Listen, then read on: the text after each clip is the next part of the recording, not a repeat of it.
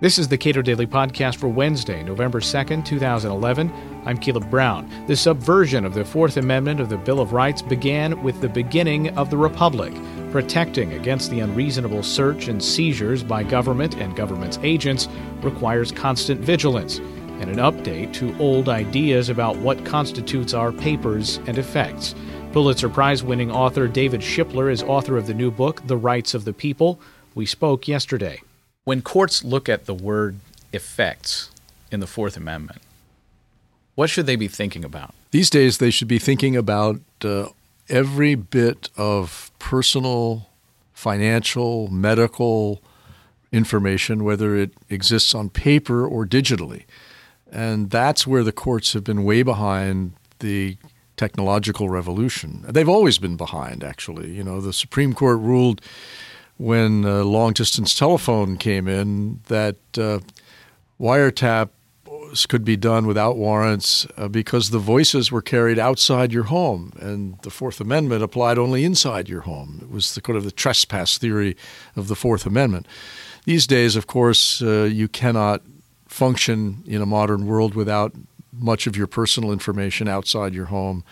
And the courts, I think, have not come to terms with this. Neither has Congress. There is a concept in legal terms. I'm not a lawyer, by the way, but I learned a lot about the law in doing this book, The Rights of the People. And the concept is the reasonable expectation of privacy.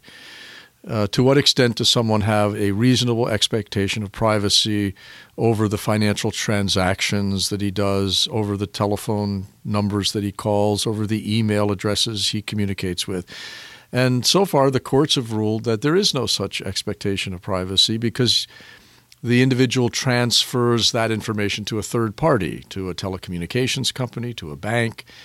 And I think that's a pretty outmoded sort of way to look at this.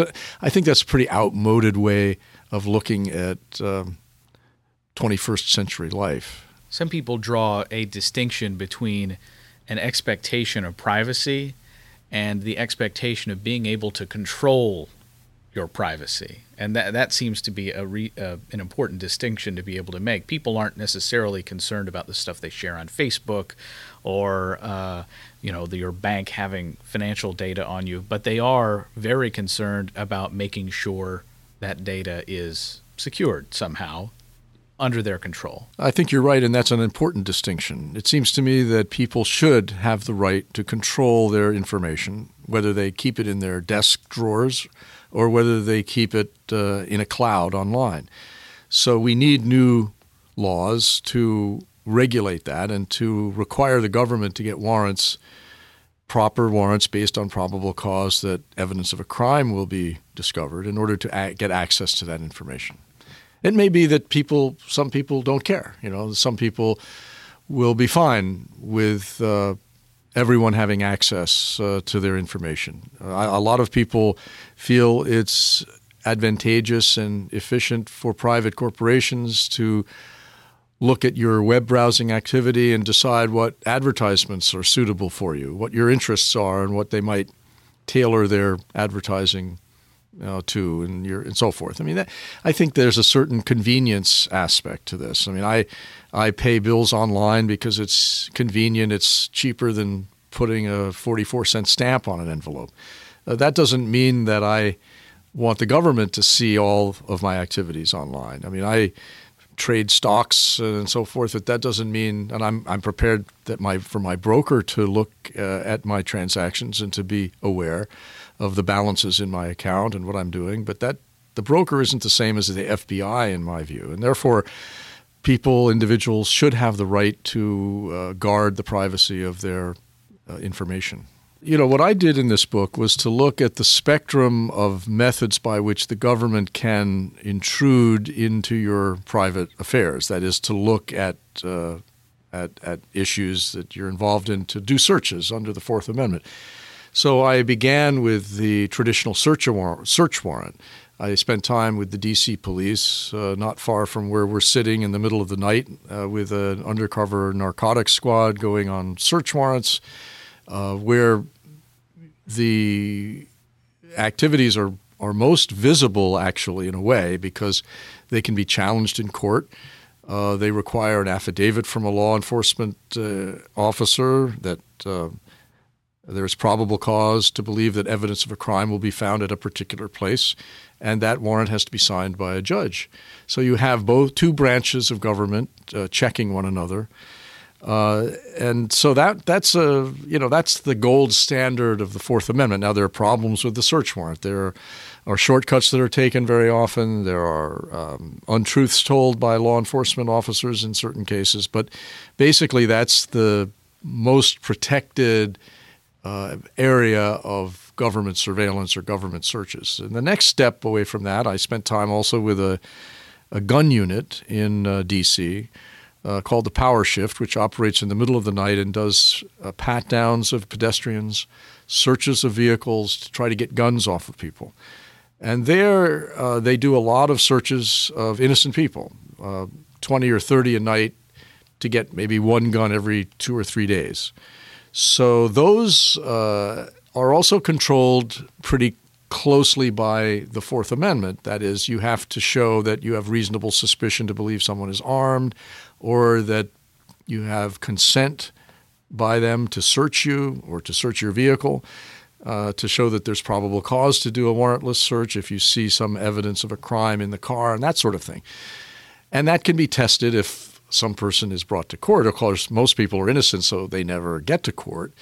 But then when you move away from the ordinary criminal process and the ordinary police work into counterterrorism, and I describe this in some detail, you get less and less accountability by government and less visibility. So you have the Foreign Intelligence Surveillance Act warrants, which are secret affidavits authorized secretly by judges and are usually aimed at people who are suspected of being foreign agents or that agents of foreign powers, and that can include terrorist organizations. So these have been modified by the Patriot Act and relaxed extensively since 9/11, and they're used now quite broadly to cover not only counterterrorism but also ordinary crime when there's an international component.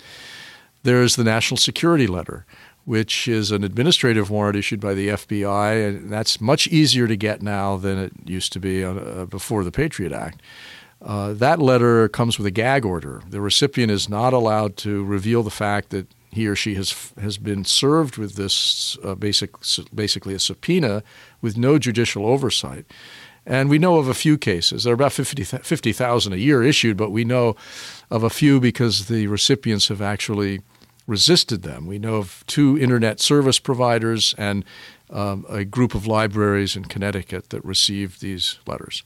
Nick Merrill, one of the people who received these national security letters I spoke with, one of the things that he mentioned that was should be chilling, I think, is that when he was given the national security letter, he asked the FBI agents at his door whether or not he was allowed to even speak to his own attorney on the subject, and they didn't give him much of an adequate response at all.